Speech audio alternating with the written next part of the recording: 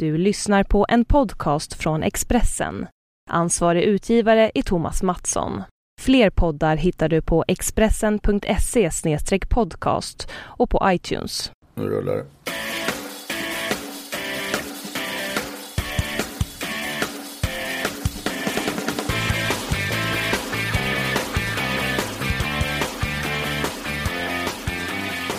Ja, hjärtligt välkomna till ännu en podd.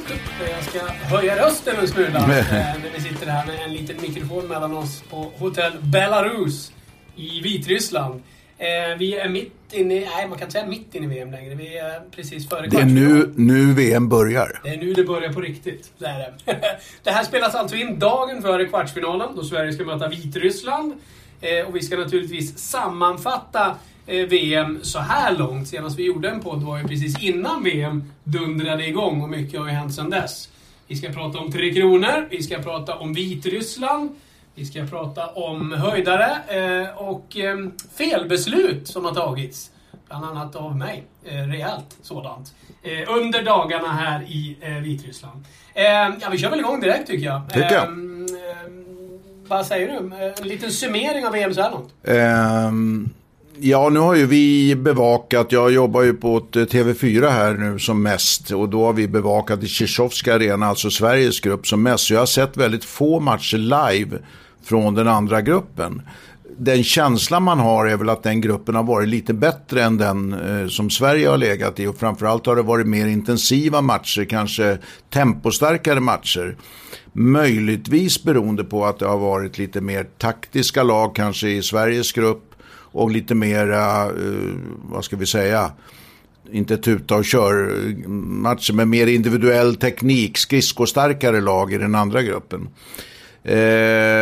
Och det är väl Vitryssland tycker jag och Frankrike då som har överraskat positivt. Och sen har väl Schweiz, även om de nu vann senaste matchen mot Lettland, och Tjeckien överraskat negativt kan jag tycka. I viss mån Danmark också tycker jag också har varit sämre än vad jag trodde. Ja. Jag ska säga det, jag har ju varit på några matcher där borta i Minsk arena. Det är ju uppdelat då i två arenor. Den lite mindre arenan har ju varit Sveriges grupp och hållit till med Sverige, Kanada, Frankrike och Tjeckien och bland annat då. Och så i den stora arenan har ryssarna och vitryssarna och USA bland annat hållit till. Och den häftigaste hockeyupplevelsen får jag nog säga hittills för min del, det var ju den här matchen mellan Vitryssland och Schweiz. Som även var lite kuslig, för plötsligt så satt man där och liksom smittades av publikens entusiasm och kände sig som en del av det vitryska kollektivet som jublade tillsammans. En lite underlig känsla, men en otrolig hockeyupplevelse så tillvida publiken verkligen levde med och det var en enorm stämning. De låg ju under flera gånger om Vitryssland och kämpade sig tillbaka och vann. Det var ett häftigt tryck på matchen igår, publiktryck igår när Vitryssland mötte Ryssland. Men Schweiz-matchen var några snäpp värre. Då var det bara vitryssar där. Igår var det många ryssar också. Så det tryck som kommer bli när Sverige kommer in där kommer bli något alldeles senastående. Men jag tror att det kan stimulera svenskar. Eller jag är säker på att det stimulerar svenskarna också. Det är klart det kryper lite extra kring ryggraden på svenskarna när de går ut i den matchen. Men jag tror att som spelare vill man ju uppleva de stora matcherna. Speciellt de här spelarna som är vana, många av dem, att spela. Jag menar Erik Gustafsson, han spelar väl sådana matcher hela tiden om han spelar i Philadelphia. Även om han kanske inte har det ansvaret i Philadelphia som han har här. Så att jag tror att Sverige kommer att uppleva den matchen enormt positivt. Och spelare som Dick Axelsson, Jimmy Eriksson till exempel tror jag kommer att bara bli bättre när trycket ökar.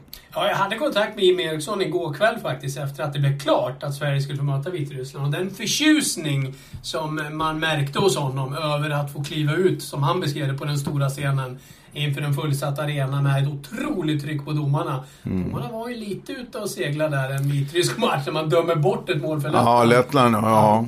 Och som hade betytt 2-2 och då hade det väl varit så att kanske inte ens Vitryssland hade gått vidare och inte mött Sverige naturligtvis då heller. Så att, så det svenska laget kan inte räkna med att ha domarna på sin sida, så kan man säga. Nej, men jag tror ändå att numera så är det ju inte alls, vad ska vi säga, de hemmadomarna eller de vad ska vi säga, partsinlagerna som domarna la förr i tiden. Alltså det var ju rent fruktansvärt hur det gick till med både valet av domare och hur domarna utförde matcherna. Det var ju, jag ska inte säga att de var mutade, men det var snudd intill. Alltså. Du känner så ibland? Ja, absolut. Absolut. Men det funkar inte riktigt. Du borde inte göra det. Nej, det tror jag knappast. Även om den bortdömningen där på det målet, så det är jättekonstigt. Alla säger ju det, trots att man ser repriserna, eller tack vare att man ser repriserna. Så att det är en lite märklig bedömning.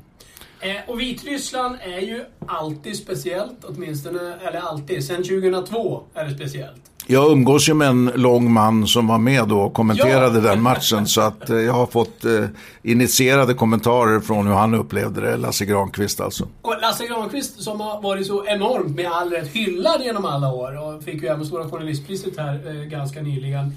Den gången fick han en massa kritik faktiskt för att han tog i för hårt, tyckte folk, över hur dåligt det var att Sverige åkte ut mot Vitryssland. Men det är klart att han hade en poäng i det. Den matchen borde Sverige ha vunnit. Ja, om man ser på den laguppställning som Sverige hade, som bestod av en hel massa proffs och ett Vitryssland som var mycket sämre än det Vitryssland vi ser idag, mindre etablerat, så är det ju var det naturligtvis ett fiasko. Det går ju inte att hålla med, eller går ju inte att undvika att hålla med om.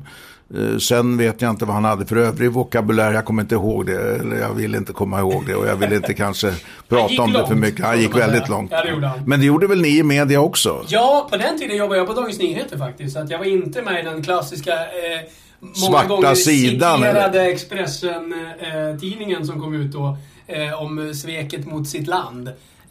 Som ju har citerats i Sports Illustrated och på alla möjliga ställen. Men det är klart att känslan var sån. Och jag brukar ibland när jag pratar, jag var där och såg den här matchen live. Och bland annat gick jag runt där på läktaren och sa att det är lugnt. Det gick ju, jag minns inför tredje perioden bland annat. Då började en del kollegor bli så här: tänk om Sverige förlorar. Nej, sa jag. Inte en chans. Det här kommer de inte förlora. De gjorde det, och det är klart att det inte var bra. Och det jag tycker kanske, det är många saker som är tråkigt med det här. För framförallt så väntade ju en semifinal mot Kanada om Sverige hade vunnit. Men det jag tycker är kanske mest tråkigt med den här turneringen, dels tycker jag ju Tommy Salo har fått onödigt mycket skit. Han borde kunna släppa in ett par, 3 sådana här mål och Sverige ska ändå vinna. Men det som också är väldigt tråkigt med den är nummer 1, Sverige vann en fantastisk premiärmatch mot Kanada. Bland det bästa Sverige har spelat någonsin, sa man ju då. Kronors bästa matchen någonsin med alla största sannolikhet. Dessutom vill jag påstå att bäst i världen, just där och då i den turneringen, det var Mats Sundin. Vilket spel han hade. Som han dominerade den här Kanada-segermatchen. Ingen minns ju den knappt. Nej. På grund av det som sen hände. Och sen tror ju men det kanske var så också att Vitrysslandsmatchen dessutom, bortsett från att det var spelmässigt ett fiasko, stod i relation till den stormatch som Sverige gjorde mot Kanada, så att avståndet mellan bra och dåligt blev så enormt stort också på ett och samma ställe, va? Ja. Men om jag får bara gå in på några taktiska saker, hockeymässiga saker när det gäller den matchen, så berörde du alltså Tommy Salos insläppta puck är ju enormt överdriven. För jag menar, det händer ju av och till i vilka matcher som helst. Men just beroende på att det var den matchen så fick ju den en enorm uppskrivning. Men taktiken som man inte ändrade på, alltså man spelade mot ett enormt defensivt vitryskt lag med stora tunga backar, och man valde att lägga ner pucken på djupet i kortplanket, i vitryska kortplanket hela tiden. Till slut åkte de här stora skithusen till backar ner och ställde sig i kortplanket och tog varenda puck och skyfflade ut den igen. Och Sverige ändrade inte taktik. Det var det jag förvånades, jag såg det på tv på hemmaplan. Det var det jag förvånades över, att inte Hardy Nilsson och Mats Valtin ändrade taktiken i båset, och det anser jag vara ett stort coachmisstag, kan man säga. Ja, alla blev på något sätt handfallna. Jag minns ju jag pratade med spelare efter och bara, det var inga förändringar i några formationer direkt utan möjligen sista minuterna, utan man bara som tuffade på. Jag minns att jag frågade, men blev det aldrig någon känsla av att hallå, vi måste ändra, vi måste göra något? Nej, det var någon sorts... Nej, jag tror de gick i samma fälla som allihopa. Att de trodde att det skulle fixas i alla fall. Fixas ändå. Ja, precis, det var känslan. Så att, ja, herregud. Jag tror ju, en del spelare tycker om nekar ju till det här. De säger att nej, det här är glömt och det här är historia och det är gammalt. Och det är klart att det är det på ett sätt. Ingen spelare är ju kvar i det svenska laget. Målvakten Andrei Messin är ju kvar i det vitryska laget. Den enda direkta connection vi har med någon person som är närvarande är ju Radiosportens Magnus Arvidsson. Han var med. Som för övrigt också var väldigt bra i den turneringen, vill jag påpeka. Det var Sundin, Arvidsson och Kim Jonsson skulle jag nog plocka ut som Sveriges bästa. Ja, det är mer än vad jag minns. Men i alla fall, jag tror ändå att den här förlusten sitter så djupt rotad i den svenska hockeysjälen på något sätt. Att de här spelarna som är i Vitryssland, de bryr sig. De svenska. De bryr sig. Verkligen besegra. Och vi bryr oss ju som är runt omkring. Så det sätter ju sin prägel på laget också. Alltså det finns ju den här auran av att inte en gång till. Nej. Den ligger ju där och lurar. Och det är ju det som gör matchen så fantastiskt intressant, va? När vi går hit till den. Och nu är vi i Vitryssland dessutom. Ja, dessutom det. Det är ju häftigt alltså. Och jag menar, så många gånger som man i olika sammanhang har träffat spelare och ledare och frågat om vilka man vill möta i slutspel i olika sammanhang. Jag menar hemma eller internationella turneringar. Man får ju aldrig egentligen några vettiga svar. Utan alla vill ju värja sig mot den här frågan. Nej, det spelar ingen roll vilka vi möter, bla bla bla bla bla. Den här gången pratar de med Vitryssland. De vill ju ha Vitryssland. De vill ge igen helt. Ja.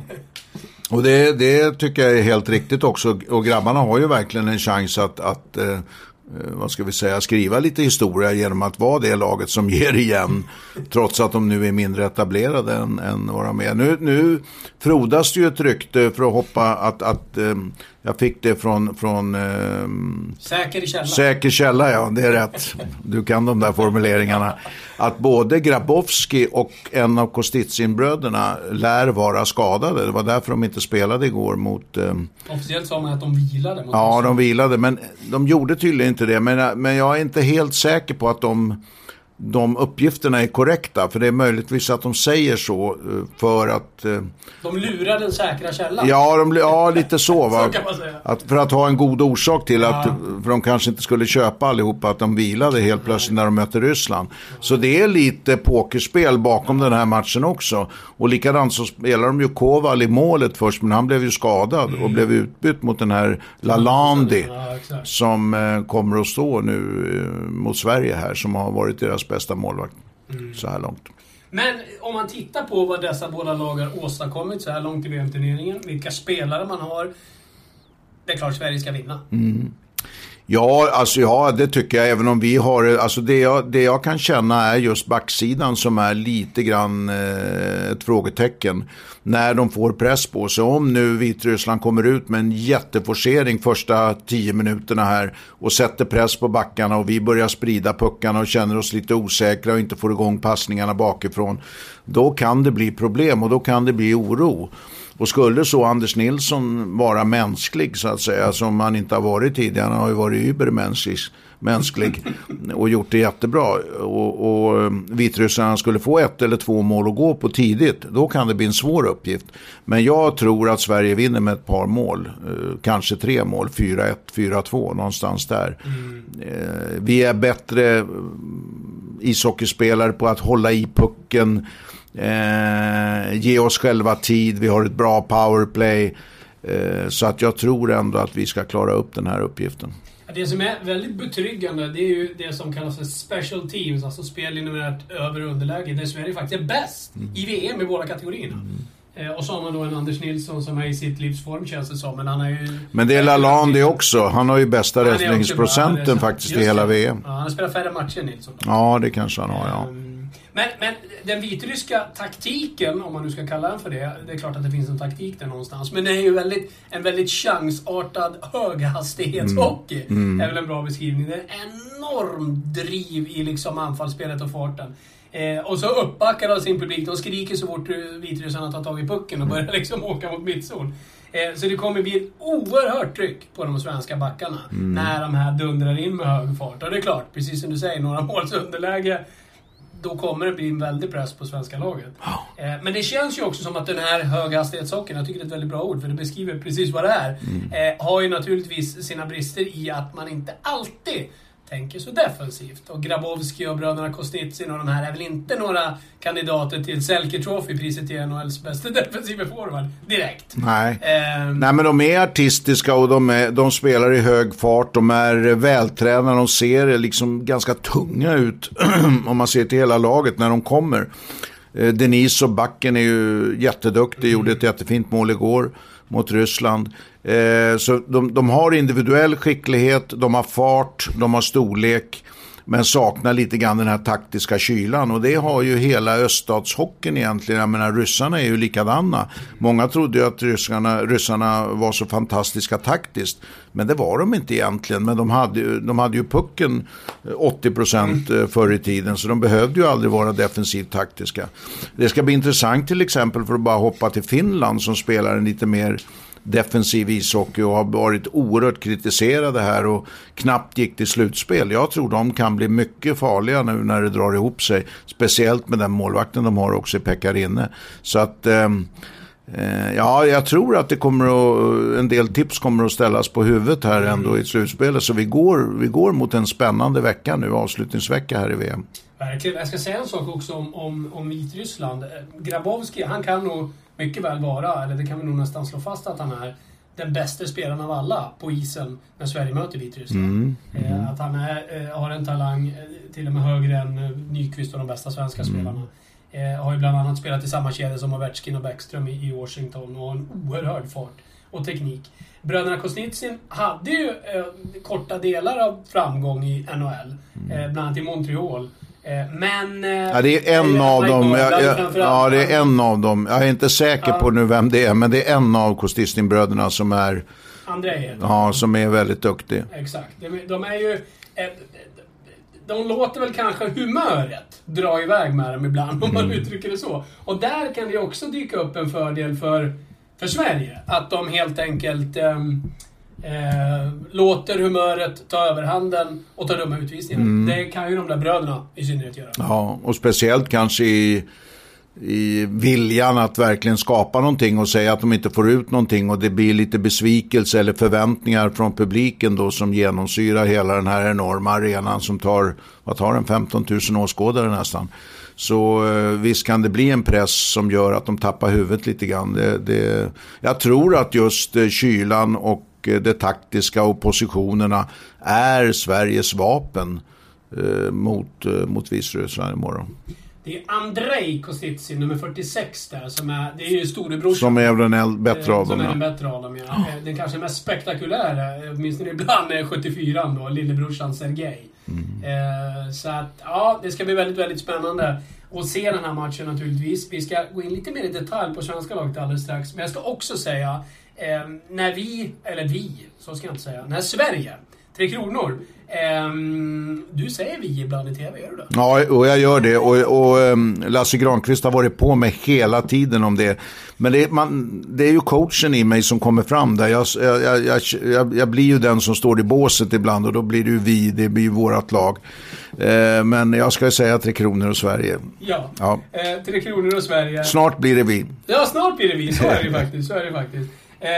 Nej, men om 3 Kronor då kan luta sig bak lite mot det här revanschlusten efter OS i Salt Lake City, så har ju Vitryssland något som engagerar dem känslomässigt på ett oerhört starkt sätt och på ett mycket allvarligare sätt, nämligen att den största spelaren genom alla tider i vitrysk hockey, Ruslan Salei, han var med den matchen i Vitryssland, eller vad säger jag, i Salt Lake City. Skrällen mot Sverige. Han gjorde en enorm massa säsonger i NHL. Oerhört framgångsrik. Och sen var han ju en av passagerarna på det här planet som Stefan Liv också var ombord när Lokomotiv Jaroslav kraschade. Och han omkom i den kraschen. Nummer 24 hade han. Ett nummer som ingen någonsin mer får bära i det vitryska landslaget.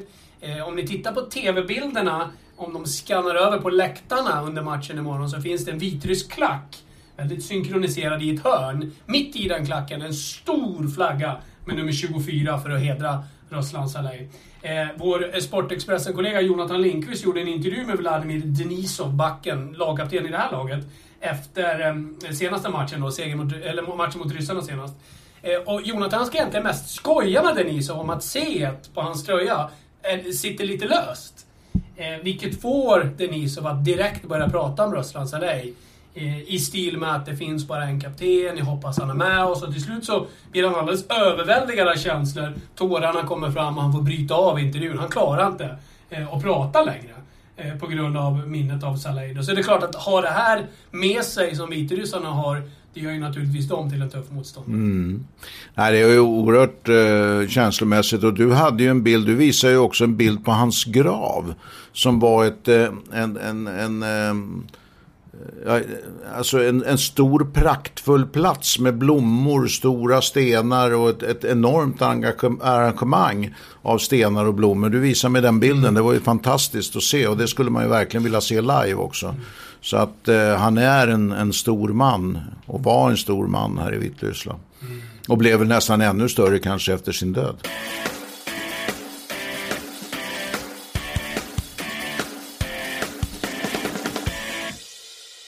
Du, om vi ska gå vidare lite individuellt på svenska spelarna då. Om jag påstår att bästa svenska spelare hittills i VM, Anders Nilsson, håller du med? Ja, det håller jag med om. Alltså Anders Nilsson har för mig varit en stor upplevelse på det sättet att jag tycker att han spelar så moget och han uppträder så moget runt omkring. Så avslappnat och som en helt enkelt väldigt harmonisk idrottsman. Han har ju spelat också väldigt samlat. Han har gjort allt ifrån spektakulära räddningar till att spelat väldigt positionellt och tryggt i målet. Han har även haft lite att göra, spelat bra när helt plötsligt motståndarnas möjligheter har dykt upp. Han har varit väldigt komplett, och jag hade inte alls upplevt honom som så innan turneringen. Vi diskuterade ju lite grann det här med Jonas Månstedt Gustafsson, att de hade målat in sig ett hörn som hade tagit ut målvakterna så tidigt, men det visar ju så att målvaktstränarna och ledningen med Pelle Mårts i spetsen visste vad de gjorde, därför att... Pelle Mårts håller på att snacka om att han inte har koll på målvakter, men det har han uppenbarligen. Ja, det har han, och framförallt kanske människorna runt omkring honom, målvaktstränarna. Så att det har varit en stor bidragande orsak till att Sverige har spelat så bra, och att vi nu kan ha stora förväntningar för att ha en bra målvakt. Dels är det ju en klassisk svensk sak med Honken Holmqvist, Pekka Lindmark, Henke Lundqvist, alla de här stora mål, Tommy Salo också för den delen, stora målvakterna som har räddat Sverige och gett oss stora framgångar. Och skulle nu Anders Nilsson fortsätta spela på det här sättet, vilket han kommer att göra, det finns ingen anledning att tro något annat, så kan ju han leda Sverige till en medalj och kanske till och med till guld så småningom. Ja, han har verkligen imponerat, och en cool kille, alltså väldigt avslappnad, mogen kille. Ja, verkligen. Spelarna beskriver honom som nästan lite blyg och sådär tillbakadragen. Och jag frågade, jag tror det var Oskar Möller. Ja, han är som Dick Axelsson ungefär, frågade Möller. Och då skrattade Möller och sa, de är som natt och dag. Ja, det kan jag tänka mig. Men du, på tal om bra spelare, Dick Axelsson måste vi faktiskt berömma för det han har uträttat. Jag skulle precis gå in på listan näst bäst. Där är det ganska trångt så som jag har bedömt dem, och när jag har satt getingbetyg på dem varje match. Men jag vet inte om Dick är näst bäst, men han är definitivt med i toppskiktet av spelare. Ja, det är han absolut. Och han har ju varit som bäst när det har varit som svårast och när det har hjälpt som mest. Va? Däremot var han ju inte bra, tycker jag, senast den sista matchen vi spelade här mot Italien.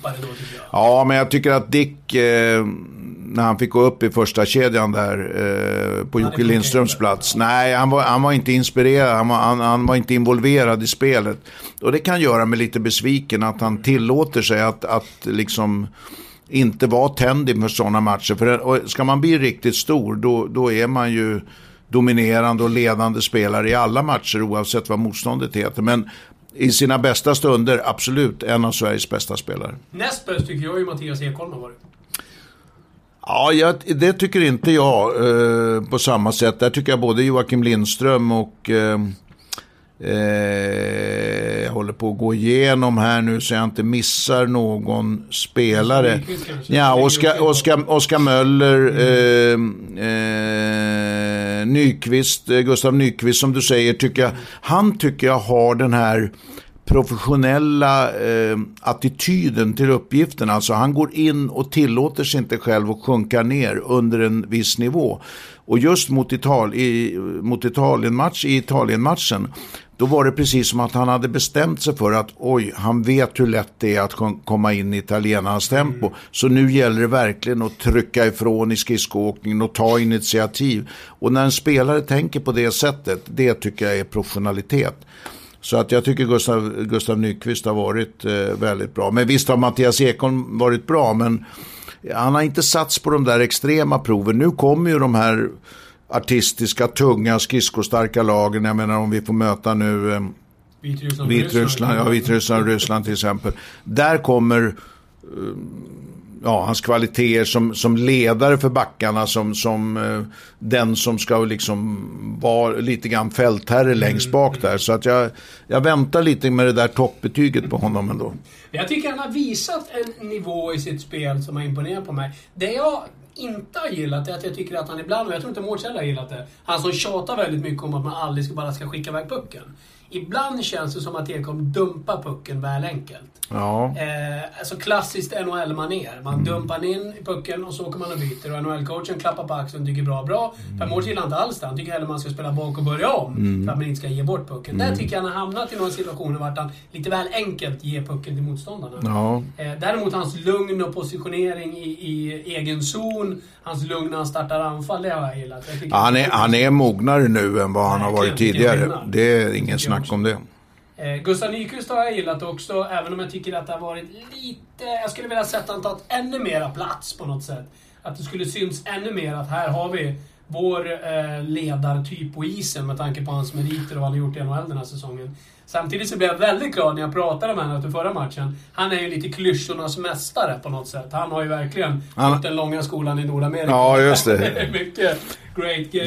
Där måste jag bara komma in och haka på. Jag hörde att när vi kommenterade matchen mot Kanada så hade ju, eller i Kanada-matchen igår mot Norge, så var ju Susanne Sjögren intervjuare nere vid rinken. Hon intervjuar kanadensare. Och deras fantastiska sätt att inte svara på frågan, utan bara vräka ur sig de här klyschorna som de har. Va? Great game and the opponents are very good players, so we had to put the puck on the net and ba. Men det var inte svar på frågorna.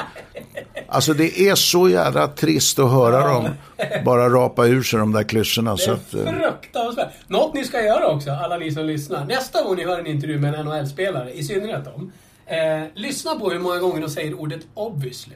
Ja, det är ett favoritord okay. de har. Jag kommer ihåg, jag stod i mixad zon när Mikko Koivu blev intervjuad med Vancouver-OS och räknade hur många obviously det var. Jag tror jag kom upp i 8 eller något. Ja. Sanslöst. Det är verkligen ett modord. Men jag ska säga om Nyqvist, han är värst i svenska lag på det här. Han går verkligen på, han sätter igång någon sorts autopilot och sen bara babblar. Precis som du säger, det är inte rätt egentligen svar på frågor ens. Nej. Utan han bara pratar på. Liksom. Om man pratar spelmässigt så tycker jag att Gustav Nyqvist skulle ju naturligtvis ha han är ju behov av en riktigt bra center som släpper... Linus Klasen. Nej. Jag ska återkomma till det. Jag ska bara säga först, innan jag glömmer bort det här. Plötsligt fick jag honom lite grann att tycka att det var kul att svara på frågor. Och jag hade lite tur där, för jag började prata om, eller jag gick faktiskt fram och ställde frågan rätt upp och ner bara, vad är coolast? Är det att göra mål i en fullsatt arena som exploderar av lycka och bli glad för din skull, alltså en hemmamatch då? Eller är det roligast att göra mål i en arena som blir helt tyst? Där man liksom kliver in i fiendeland och tystar alla. Och då skrattade han och tyckte att det där är lite svårt att säga. Och han tyckte det var en rolig fråga, så babblade han vidare lite grann. Och så sa han att men roligast är nog hemmaplanen då, för att få jublet inför sin egen publik. Men sen kom han ju på, och jag märkte på när han kom på det själv. Jo men förresten, så där bara det kan ju vara speciellt på bortaplan. Då visade det sig nämligen att han har avgjort en bortamatch i sudden death i Montreal. Han har tystat hela 21 923 personer, eller vad är det där? Ja. Han fick dem bara, det blev knäpptyst, sa han. Och den stoltheten och hur han liksom... det var häftigt att se. Ja. Så att han är redo för att tysta hela Minsk. Ja, härligt. Ja, då blir det tyst också. Ja, då kommer vi att höra tystnaden. Nej, men han är ju behov av en riktig center som kan släppa pucken till han i rätt läge. Han kanske inte är den som ska transportera pucken liksom genom hela banan. Han ska ha pucken vid röd linje i fart. Exakt. Och sen gå. Men det är ju inte bara Kalle Järnkrok som han har ju problem. Hans stora problem är att han är så frustrerad över att han inte gjort mål. Men Linus Klasen är inte direkt den typen av spelare att spela med. Absolut. Med Nyqvist. Nej, alltså man kan säga att det är ett bekymmer där, för Linus Klasen och Kalle Järnkrok har ju kanske puckat med varann, och så ska Nyqvist vara den här offensiva som forcerar i sista läget. Men det blir inte riktigt det spelet, för pucken fastnar lätt hos Linus Klasen. Och han har ju varit bra, det är jättebra. inte det. Han gjorde 4 assist och spelade jättebra senast. Ja, men det är att Gustav Nyqvist behöver en speciell typ av center och en viss kanske en väldigt stark forward längs sargerna som är bra på att gräva fram pucken och så vidare. Det skulle ju Axelsson ha provat, tycker jag. Med Järnkrok i mitten och så Nyqvist och Axelsson på kanten. Ja.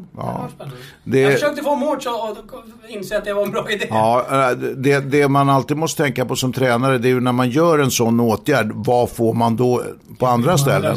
Så man kan inte bara liksom se... Det kändes som chansen dök lite grann upp nu senast i och med Jocke Lindströms skada. Ja. Där han kunde peta in Klasen i toppkedjan och provat Axelsson med de andra två. Ja. Men det gjorde han inte. Nej, han valde någon annan väg. Men laguttagning är alltid väldigt personlig, så att det är svårt att kritisera en laguttagning faktiskt. Nej då, det ska vi göra, och det ska vi göra hela tiden. men för att bli lite allvarliga, det som är jättetråkigt för svenska lagets del, det är ju det som också blev en väldigt tuff kväll för vår del när vi skulle dela ut guldpucken. Uppladdningen var fantastisk, allting var uppstyrt och klart. Det var ett jättefint samarbete mellan Expressen och TV4. Jag och Susanne Sjögren hade snackat ihop oss väl hur hon skulle ta fram Jocke Lindström i mixade zonen. Jag skulle vara lite gömd där, Susanne skulle börja intervjun och så skulle jag bara knalla rätt in i intervjun live i TV med guldpucken i handen, läsa upp motivering och vi skulle alla då få se Jocke Lindströms glädjetårar.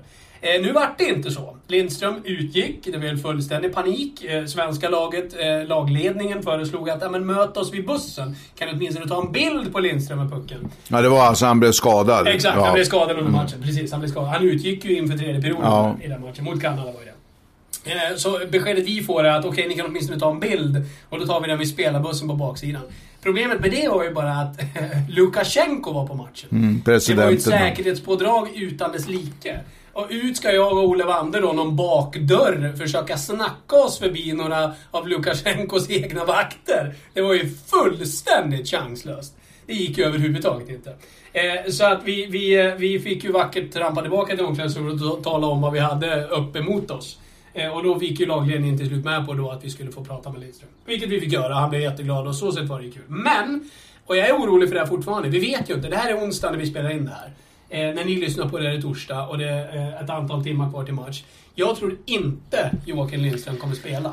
Nej. Jag tror att han är ondare än vad han vill sken av. För herregud, efter Kanada-matchen, han vill inte ens bli intervjuad normalt för guldpucken, vilket ju man kan tycka man skulle kunna liksom se som något helt annat än att prata om vad som just nu händer.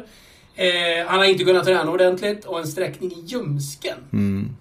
Nej, det är ju så att en sträckning i ljumsken är ju absolut fel ställe. Det använder man ju varenda skär man tar, och åker skridskor gör man ju som bekant i ishockey. Ja. Så att det är inget bra ställe. Men å andra sidan, när det är sagt, så finns det olika typer av sträckningar i ljumsken. Det finns alltså de här djupa sträckningarna som då skulle det vara helt kört. Men så finns det ju... Ja, absolut. Sen finns det ju ganska ytliga sträckningar också. Går man av, behandlar med is och får behandling med en gång, så kan man klara det. Men jag tror att omedelbart det händer så är ju det lite osäkert vad det är för någonting. Om man vet att det är en ljumskada och man vet att det är svårt, så man blir ju deppad och man är försiktig. Men när de får behandlare och kanske upptäcker att det inte är så farligt, som vi förhoppningsvis hoppas då att det är, så kan det ändå gå, men det är ett stort frågetecken, absolut ett stort frågetecken, väldigt osäkert. Och det är ju ett stort avbräck. Ja, det är det. Om han inte skulle spela. Ja, det är ju vår bästa spelare, han har väl fått alla priser man kan få i den här säsongen, och inte minst guldpucken. Mycket välförtjänt guldpucken, som sagt. Men vi diskuterade det där. Det var många långa möten innan vi enades. Ja, jag var stenklar. Jag hade min uppfattning klar sedan länge, men det fanns en del andra jurymedlemmar som hade en del synpunkter där. Och det var delade meningar, vilket jag tycker är lite kul, för det bevisar på att vi har en topp i svensk hockey vi ska vara lite malliga över. Absolut. Men som sagt, Joakim Lindström på isen vill vi jättegärna se. Ja, därför att det får ju en sån här dominoeffekt också. Dels är det alltså Jocke Lindström som individuell spelare, och tillsammans med just den kedjan som har varit den ledande. Men jag tycker att det går ut lite faktiskt över Oskar Möller som har varit lite blekare sen Jocke. Han jobbar jättebra och han försöker verkligen göra sitt bästa. Han håller bytena på en bra nivå, han har bra skridskoåkning, men han kommer inte riktigt till. Det blir inte riktigt den här synkningen i spelet som man har med Jocke Lindström och som har byggts upp naturligtvis under Skellefteå-tiden. Så att det kan få dominoeffekt. Plus att de då måste, som vi var inne på, sätta en annan spelare där. Och vad innebär det för de övriga kedjorna där den spelaren kommer ifrån?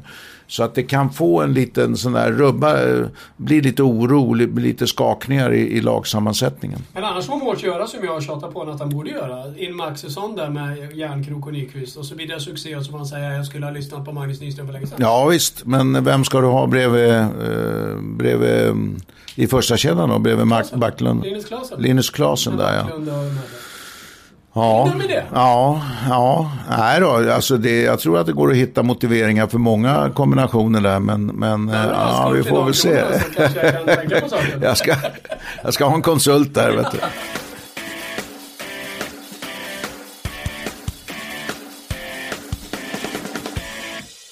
En coach som hade riktigt jobbigt att ta var ju Erka Westerlund. För filmerna håller på att göra dunderfiasko. Superfiasko. Vad var det sämsta resultatet på 59 år? Ja, var det? På något sånt, ja. Om de inte hade kommit upp 8. Men nu lyckades de krånglas in ändå. Jag tror som du. Det är jätteskrällvarning på dem mot Kanada. För de har Pekka in i mål. Börja med det. De har Pekka in i mål som han är ju en av världens bästa målvakter. Och skulle han spela på absolut topp samtidigt som deras defensiva spel fungerar, därför att har man spelat ganska defensivt och tillbakadraget, då har man också sparat en hel del krafter. Och plus den här psykologiska effekten att man har kommit smygande lite grann bakifrån. Fokus ligger alltså på Ryssland, fokus ligger på Vitryssland, fokus ligger på andra lag. Så att det är jätteskrällvarning på Finland. Jag tror de kan bli farliga. Vad är deras första kvartsfinal här nu? Vi ska se, vi har ju alltså Finland, Kanada möts ju i en av kvartsfinalerna. Kanada då som gruppvinnare i Sverigegruppen. Ryssland som gruppvinnare i den andra gruppen. Alltså den som har hört hemma i Minsk. Får ju möta Frankrike. Sensationen Frankrike. Och sen har vi Sverige-Vitryssland. Och sen har vi ju då USA mot Tjeckien. Sverige vinner, det är vi överens om. Ryssland borde vinna, va? Inte kommer Frankrike i kvart. Nej, Ryssland borde vinna, självklart. Sen då? Ja, sen tror jag USA vinner mot Tjeckien. Jag tycker Tjeckien har varit bleka. De har jätteproblem med sina backar, tycker jag. De gjorde 3-0 mot Frankrike. Ja. Men lyckades vända och vinna i och för sig. Jo, men jag tycker deras spel också ser väldigt oroligt och darrigt ut. Och Jager har inte alls varit sig lik. Jag trodde han skulle vara riktigt dominerande med tanke på vad jag såg i Oddset Hockey Games. Men jag tycker att han inte har varit bra. Och då blir det lite sån här problem i hierarkin. Alltså Cervenka är ju kanske deras bästa forward. De har varit fantastiskt bra. Men han kan aldrig ta över den mentala ledningen i ett lag när Jager är där, va? Problem med backarna, jag tycker Salak inte är så bra som många tror. Skapar lite, alltså spelar väldigt ojämnt. Jag tror USA vinner. Och Kanada-Finland, så är ju Kanada favoriter, men jag tycker inte Kanada har spelat heller så bra som jag trodde, framförallt inte i powerplay. Och jag tycker de, vad ska vi säga, spelar i ganska lågt tempo också. De är bra runt kassen, de är bra vid sargerna, de har många erfarna spelare, de har spelat disciplinerat, de har visat bra humör, alltså inga dumheter eller haft fokus på andra håll. Det som talar för Kanada är ju precis som i Finland. Jag tror de har gjort det med ganska lite energi, för de har sett ganska balanserade ut, verkar gått på lite 80% sådär, va. Men jag tror att den är väldigt kryssmässig, den där matchen. Det kan slå åt alla håll med Kanada som favorit trots allt. Men tar sig Finland förbi den matchen, då kan mycket hända. Ja, då kan mycket bra hända för Finland. som jag tippade som världsmästare inför VM. Vilka tippade du? Ja, du hade Sverige, va? Nej? Nej, jag hade inte Sverige. Vad hade jag? Jag hade nog Ryssland, ja. Och det är väl inget dåligt tips. Nej, det är inget dåligt tips. Det jag tycker var väldigt synd, faktiskt, det var ju att Tjeckien lyckades vända och vinna matchen mot Frankrike. Jag såg inte den alls, vi var i andra arenan. Men Frankrike leder alltså med 3-0. Och Tjeckien kommer i fatt och lyckas vinna den här matchen. Hade Frankrike hållit och vunnit, så hade Frankrike fått möta USA i kvartsfinal och Tjeckien fått möta Ryssland. Den kvarten hade banne med Frankrike kunnat vinna. För de har spelat en fartfylld och sevärd och smart hockey. Många av de svenska spelarna har ju sagt att, bortsett från Kanada, och då har man ju också mött Tjeckien till exempel, så är Frankrike det tuffaste motståndet. De har ju haft en fantastisk första kedja med Belmar och Da Costa och är det Rosell? Ja, just det. Exakt. Den har ju varit fantastisk, en av de mest producerande kedjorna i hela VM. Sen är väl kanske bakom det laget kanske lite för svagt och deras relativt storvuxna backar och långsamma backar kan få problem. Huet har ju spelat jättebra i mål där för Frankrike och har gjort en väldigt bra säsong generellt sett i Lausanne där han har varit i Schweiz. Men jag tror att Frankrike kan få svårt att räcka till. Men deras tempo, deras lagsammanhållning och deras moral och den här första kedjan och det bra målvaktsspelet, det är någonting som de ändå, ja, de kommer att bli konkurrenskraftiga, det tror jag. Men det här är ju, idrott är ju mycket psykologi, och vilken otroligt intressant match och vilken speciell match för både ledarna i Frankrike och spelarna. Det finns ju inte en människa på denna planet som kan kräva att Frankrike ska slå Ryssland. Nej, verkligen inte. Snacka om verkligen att vinna. Ja. Match att spela på. Ja, visst är det. Och spelar den här i Vitryssland, det är ju många ryssar här också, verkligen. Så det blir ju lite på ryssarnas hemmaplan inom citationstecken. Så att, ja, det är ju... Det kan ju bli ett nytt Vitryssland då, ett nytt franskt Vitryssland. Alltså, lägger Putin ner hockeyverksamheten i landet överhuvudtaget om ryssarna åker ut här? Jag tror att de ryssarna som åker ut eventuellt här kommer nog att göra klokt i att bli kvar i Vitryssland och inte åka hem. Ja, jag tror det skulle vara en fruktansvärd smäll. Då skulle de nog byta tränare igen. Men Kanada, Ryssland, Sverige, USA är väl det logiska tipset, kan man tycka. Och sen kommer det nog säkert någon skräll på vägen. Det brukar bli så. Men om det inte skulle bli det, om det skulle bli de här som du säger, vilket ju är det troliga, då kommer vi i så fall att få semifinaler mellan Kanada och USA på den ena sidan och Ryssland och Sverige på den andra sidan. Och vi går händelserna lite i förväg nu. Det får vi göra i vår podd. Ja. Nej, men jag tror att vi har en bra chans mot Ryssland därför att vi spelar den här, vi är duktiga på att hålla i pucken, vi har bra passningsspel, vi är ganska kyliga taktiskt. Kan Anders Nilsson spela på topp? Alltså absolut, vi kan slå Ryssland. Men samtidigt med det sagt så har jag nog sällan sett, eller på många år sett, ett Rysslandslag som har varit så sammansvetsat. Alltså man ser hur spelarna pratar med varann, hur de jobbar för varann. Och jag såg Malkin igår också som spelade sin första match nu. Ovechkin var inte med igår. Malkin spelade sin första match.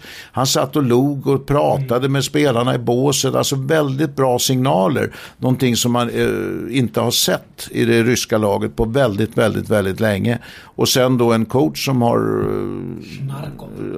Snarox.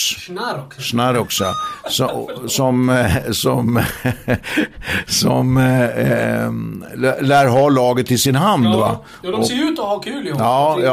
Och han är strukturerad och har klara direktiv. Så att Ryssland är naturligtvis huvudfavoriten i den här turneringen. Jag har ju genom åren på Expressen anklagats för att heja på och hata samtliga lag i SHL, bland annat, och ett dröselag till. Inget av det där är ju sant, eftersom Smederna Speedway är det enda lag jag riktigt hejar på. Däremot så finns det en och annan favoritspelare här och där. Spelare som är lite så här, ungefär som man gillar en bra låt. Den går liksom rätt in i hjärtat. Man kan inte förklara riktigt varför. En sån spelare var Scott Niedermayer, som jag alla har varit och tyckte var fantastisk att se. Det finns faktiskt en sån i Ryssland också. Aj då. Som jag alltid, alla tider, när jag tittar på honom, blir så här barnsligt förtörtjust. Ungefär som jag hör... I alla tider, då har han varit med ganska länge. Han har varit ganska länge, i långa tider, eller länge. Ja. Är det en av stjärnorna, eller? Ja, det får man säga. Men inte en av de riktiga superstjärnorna kanske. Ja, Tichonov har ju inte varit med så länge, så han är det väl inte. Jag kommer ihåg hur du och jag satt och pratade om honom det kan ha varit VM i Bern, och vi hade den bästa pressläktarplatsen vi någonsin haft, tror jag, på någon VM. Kommer du ihåg det? I Bern, när vi satt som ja. Men nu måste jag nästan ha laget framför mig. Nu klickar jag upp den på datorn här. Ja. Saripov, han har ju varit med länge. Ja, du pekade här nu och hjälpte till. Han stod ju sist av alla spelare också. Ja visst, absolut. En underbar spelare. Vilken teknik. Saripov. Ja. Han tillhör ju de äldsta. Var han född? Han är väl en 35 år. Ja, just det. 33 år, ja. Han var ju borta från landslaget en tid under Bigliardetino, som plötsligt fick för sig att nej, han duger inte längre. Han är för gammal och han är för dålig. Och hur nu Bigliardetino tänkte, det har vi svårt att förstå. Så båda de VM-turneringarna som spelades i Finland och Sverige parallellt, 2012-2013, då fick han inte vara med. Men nu är han tillbaka igen och... Nej, men jag håller med dig. Ja, jättefin. Cool spelare, kan hålla i pucken, teknisk... Så att han tillhör ju absolut... En cool kille också. Jag minns någon... det hette ju Svezia-turnering för. Jag har haft alla möjliga namn. Jag har varit på dem ett par gånger, de turneringarna. Jag minns en gång när ryssarna åkte på stryk. Kan ha varit mot Finland. Det var väldigt dåligt humör. Mixad zon med nästan bara ryssar. Och ryska spelarna bara dundrade förbi alla reporter fast de försökte ropa. Sen kom den här Saripov gående, så han stannade lydigt och pratade med alla. Och han verkar vara en väldigt omtyckt person och väldigt sådär... lugn och familjär till sin utstrålning, ja. Så att, och en otroligt farlig spelare. Så att, och det här är liksom en i mängden av talangfulla duktiga. Men som sagt, jag sitter lite extra förtjust. Ja, och sen har de ju målvakter den här turneringen också som är bra. Alltså Bobrovski är ju jättebra. I fjol utsett till NHLs bästa målvakt. Ja. Och sen kommer ju supertalangen här. Ja, Vasilevski. Ja. Så att de har ju målvakter där bak också som kan leda ett lag till guld. Och jag tror deras revanschhunger och deras... inställning till den här turneringen, den är något extra, det ser man på dem. Det här är världsmästarna, du kommer tippa rätt, tror jag. Ja, jag tror jag ligger bra till där. Kanada, USA tror jag Kanada vinner, det är en gammal psykologisk historia de har med sig när de möts. Det är Kanada som är storebror där, hur taktiskt och tekniskt bra USA är, välutbildade spelare. Nu har inte jag sett USA live här, det har du gjort, va? Ja, det har jag gjort, och de är ju väldigt ojämna och lite valpiga i hela sitt beteende. Det är ett väldigt ungt lag. Ja. Och de har ju haft lite problem med de stora rinkarna och lite problem med att bli ett lag. Det är väldigt mycket tuta och köra var och en för sig, kan jag känna. Men de har härlig speed, de har några småväxta spelare som har en härlig fart och speed. Och den jag vill ha gillat mest i USA, en till ni ska hålla ögonen på när ni tittar på USA, det är nummer 9, Tyler Johnson. Tampa Bay, sensationellt bra rookie-säsong i NHL den här säsongen. Liten spelare, 1,75 lång, smart speed, jättekul spelare. Den typen av spelare finns några stycken. Tyler är väl den med största talangen utav de här. Men sen har de ju det absolut tuffaste namnet i hela laguppställningen i VM. Och det är ju han Justin Abdicator. Det är underbart om man vill skruva till det. Abdicator. Liksom, det är ju ett fantastiskt vackert artistnamn alltså. Verkligen.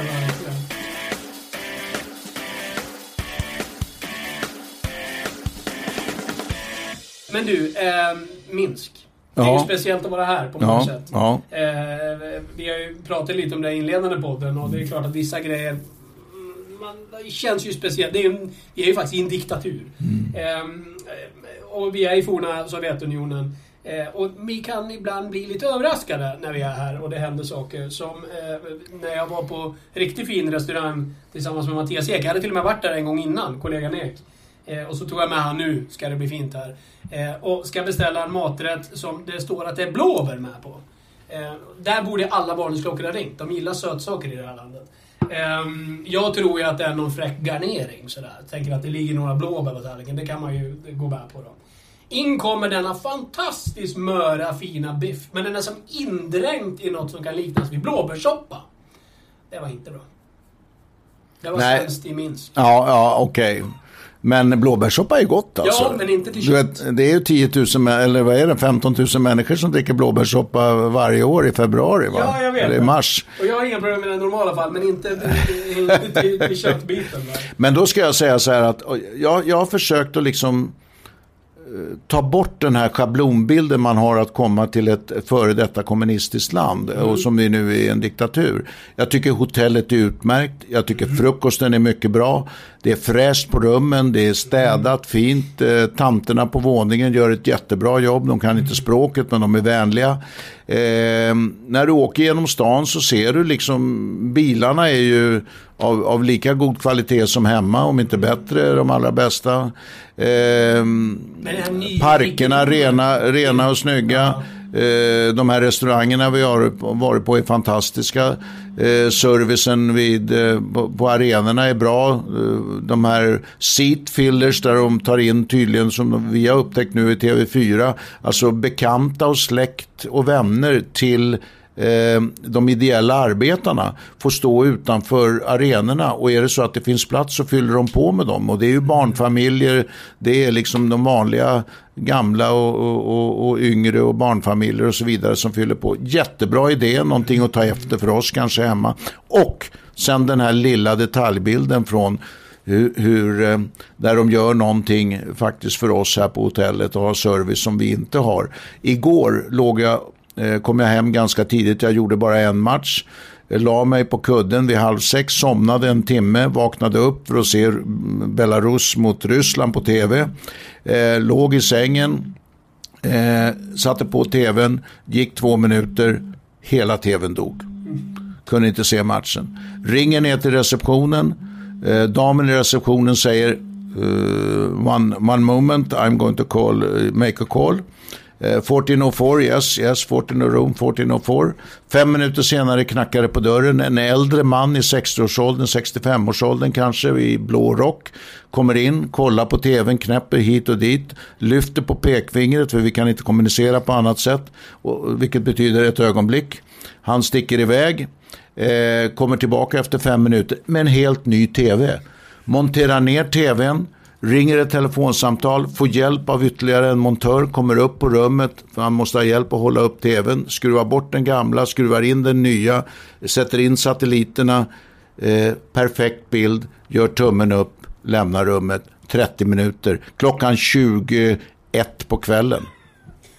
Tänk det hotellet i Sverige som har den servicen med våra arbetsrättslagar och övertid och vad det nu är. Det hade inte hänt på ett hotell i Sverige, ja, möjligtvis något av de allra bästa, men det var fantastiskt. Ja, det får man nog säga. Sen ska vi kanske inte dissa våra skydd för arbetarna hemma, för vi vet ju inte riktigt vad de här lever under för förhållanden, men nej men vi behöver inte, innan vi vet något annat, kanske inte måla ut våra schabloner heller, det är sant. Utan det kan ju finnas saker här som faktiskt är bättre än de saker som är hemma. Ja, det har du rätt i, och här var ett exempel på det. Och jag menar, vi råkar ut för något ganska roligt också, apropå bra mat. Vi hittade en jättebra sushi-restaurang. Och då blev hon väldigt nyfiken, servitrisen, med mycket bristfällig engelska, men väldigt pigg på att ändå kommunicera med oss. Undrar vart vi kom ifrån. Och då sa vi att vi var från Sweden, och då brukar vi få lite olika reaktioner. Det brukar vara lite meatballs och abba och sådär. Men hon säger bara, oh, sweet Sweden. Det hade jag aldrig hört. Nej. Sweet Sweden. Ja, vi får se vad hon säger om Sverige. Kom som vitrysk turist till Sverige och de säger Sweet Belarus. Ja, det händer ju inte här. Det händer inte. Det är sant. Ja, idag ska jag ta, efter den här podden nu, ska jag ta en riktig rundvandring i stan. Vi är ju lediga idag här när de håller på och flyttar all teknik och byter arenor och så vidare med tv-utrustning och lagen av en vilodag. Nu ska jag ta en riktig promenad runt stan och försöka upptäcka lite mer än vad jag har gjort tidigare, så får jag se vad jag säger efter det. Ja, det är spännande. Jag har sett mig omkring lite grann. Men sen får vi upp mitt i natten, både du och jag också, pratar vi om på frukost. När ett åskväder slog till. Ja, fy fasen, jag får upp som en raket, och jag sover hårt alltså, men den jag tror det var en bomb som slog ner, att det var inbördeskrig. Ja, det var en jäkla smäll alltså. Vi bor ju som runt en park, va, där det är massor med höga hus, så jag tror att ljudet slog mot de här husen och blev kvar inne i den här grytan där vi bor. Ja, det var helt otroligt, och man hade ju tankarna på annat och låg väl och drömde om någonting annat, va, och sen helt plötsligt bara smäller det till. Så att det hade varit en fin bild att få med när man en 65-årig gubbe liksom flög rakt upp i sängen där. Ja, vi ska avrunda för nu. Ja. Vi kommer att återkomma med en podd, den sista podd innan sommaren kommer. Sommaren förresten, som en läsare påpekade i ett mejl till mig idag. Jag tyckte han skrev det så fantastiskt fint. Han skrev exakt så här: sommaren är ju bara en lång väntan på att hockeyn ska dra igång. Och så är det. Vi kommer göra en podd till innan sommaren drar igång på allvar, där vi också summerar VM. Men det här blir vår sista podd från Minsk. Jag hoppas att vi får prata om en stor framgång för Sweet Sweden. Det blir medalj. Tack för den här gången. Bra. Hej.